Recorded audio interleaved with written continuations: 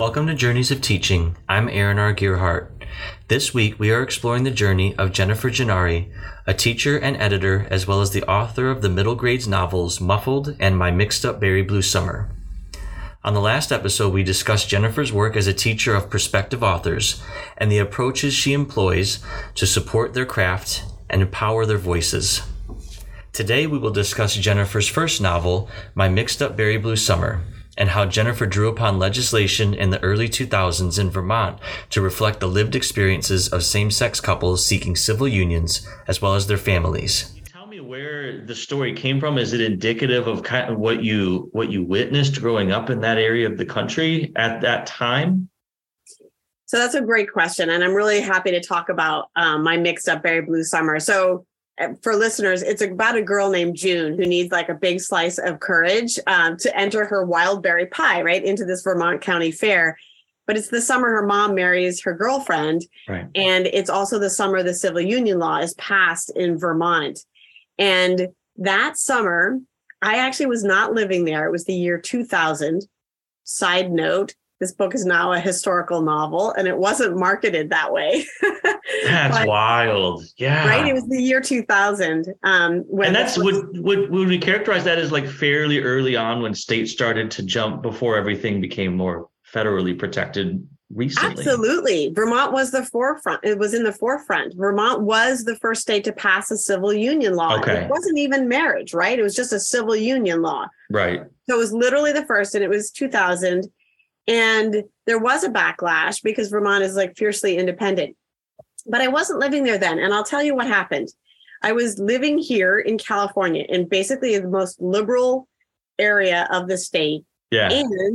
And the school district put forth a video called That's a Family, which you can look up. We can put it in the show notes. That's a Family. And it showed all these different families that were like the typical mom, dad, a couple of kids, families with a grandmother and a child, families with two dads, families with two moms, and all of these different families talking about love.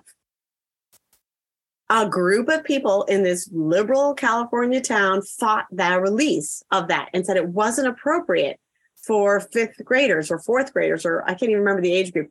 And a whole group of us were just outraged. We just thought, This can't be. You're fighting a movie about families, and it was clearly an attack on LGBTQ families. Right. And so I began to imagine a story in which a child is, bullied and attacked by adults, because unfortunately I saw this happen where community members stood up in a forum, and this young woman from San Francisco with two dads had come to speak about how her family's really regular, and her dad makes her lunch and her other dad drives her to school, and there were some bullies in the room who really were unpleasant.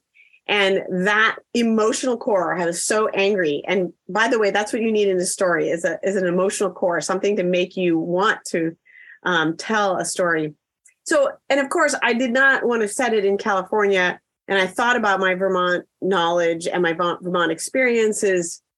And I didn't want it to be an issue book. So I thought of the blueberries picking and the whole setting of that scene and tried to give her a childhood life in which a grown-up issue impacted her summer and her home life in a big way. And so it took a lot of revisions. And I also like to share with people that when I have book talked this book with students, for younger students, many of them see this as a book about step parents, not really about the gender of the parents, because it's about her acceptance of this new stepmom. Yeah. Almost more than it is like, oh, she's got two moms.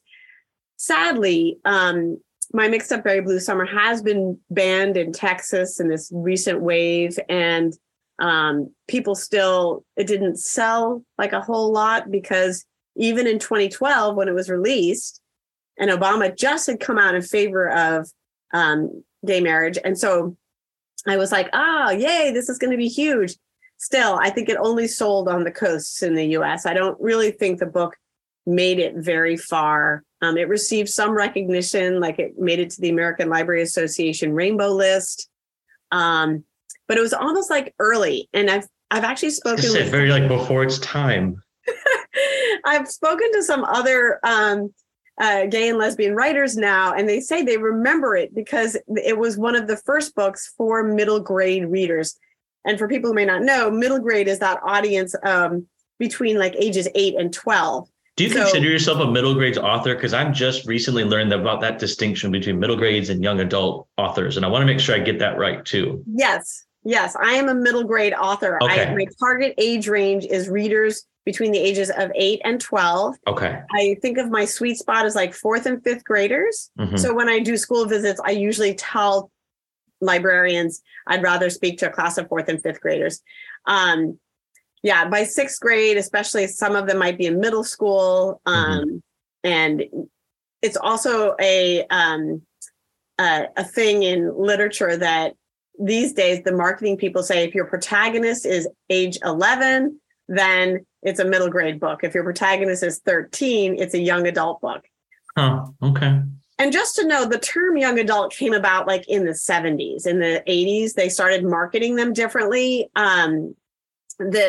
What we call children's literature is really the middle grade category now. So if you think of some of the classic books, those ones were just called children's books.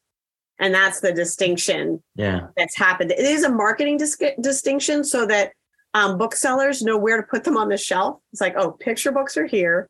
Middle grade is over here. And the YA is over here. Also, because the young adult genre really shifted to a dark area. And so for many parents and teachers and librarians, they're like, well, let's make sure that the books that are dealing with those heavier issues are very clearly for people who are in late middle.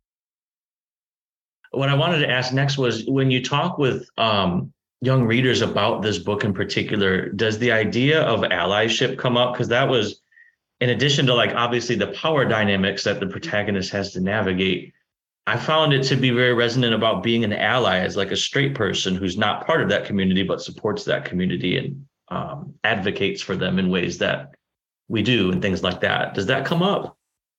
That's great to hear that response, because that word allyship, I think, was not even around. Really. No, I only learned it since I had my doctorate a couple of years ago. Right.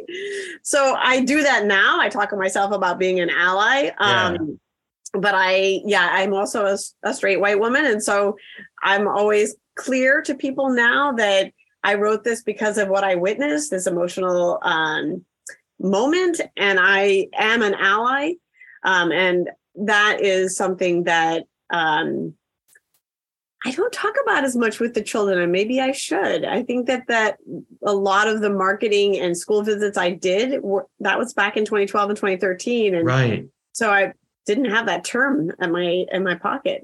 It's just like kind of what I kept thinking. Like, so my daughter, my oldest, is 6. She's in kindergarten. And so like, she's about to the age where we're reading like some more shorter chapter books, but like, this is totally one I would read to her, like even this upcoming summer or something, when she really has time to sit down and talk about it and things like that. Thank you. I'm thrilled that you're bringing it up, because right now you have to go to the PEN America website to learn about the banned books problem that's happening. There's an organized, hateful group of people who are trying to limit our freedom to read, students, particularly freedom to read what they want. They're trying to impose their views on everyone else's views.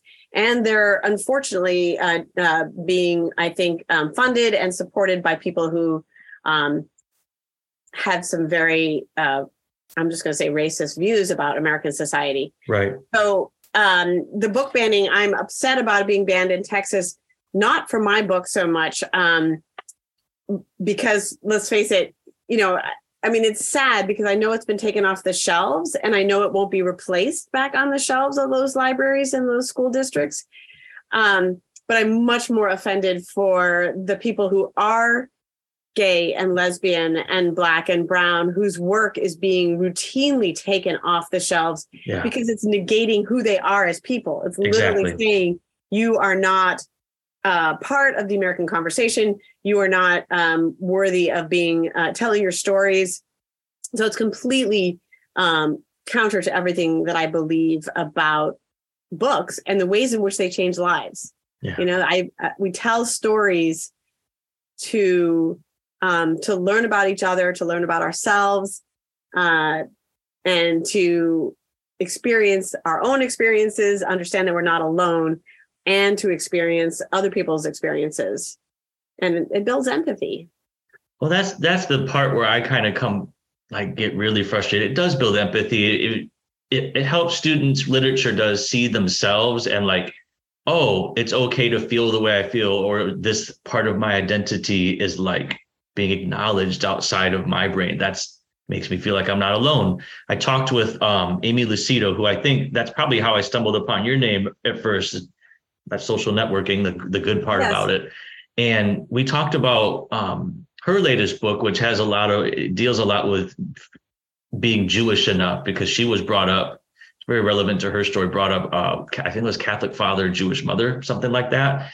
And so the whole book was about this character navigating if they could be called themselves Jewish and have a bat mitzvah and things like that. And one thing she said to me that stuck out was a book at the right time could save someone's life.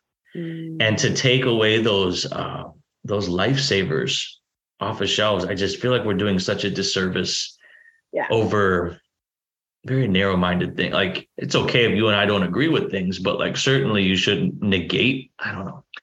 I'm not saying it very eloquently because I get upset when I talk about it, but I think you've already spoken to the heart of the matter, that, you know, you can't, you're trying to define people's identity or take away people's identity. Right. And it can be life-threatening for the closeted youth in states where that's deemed unacceptable. Right.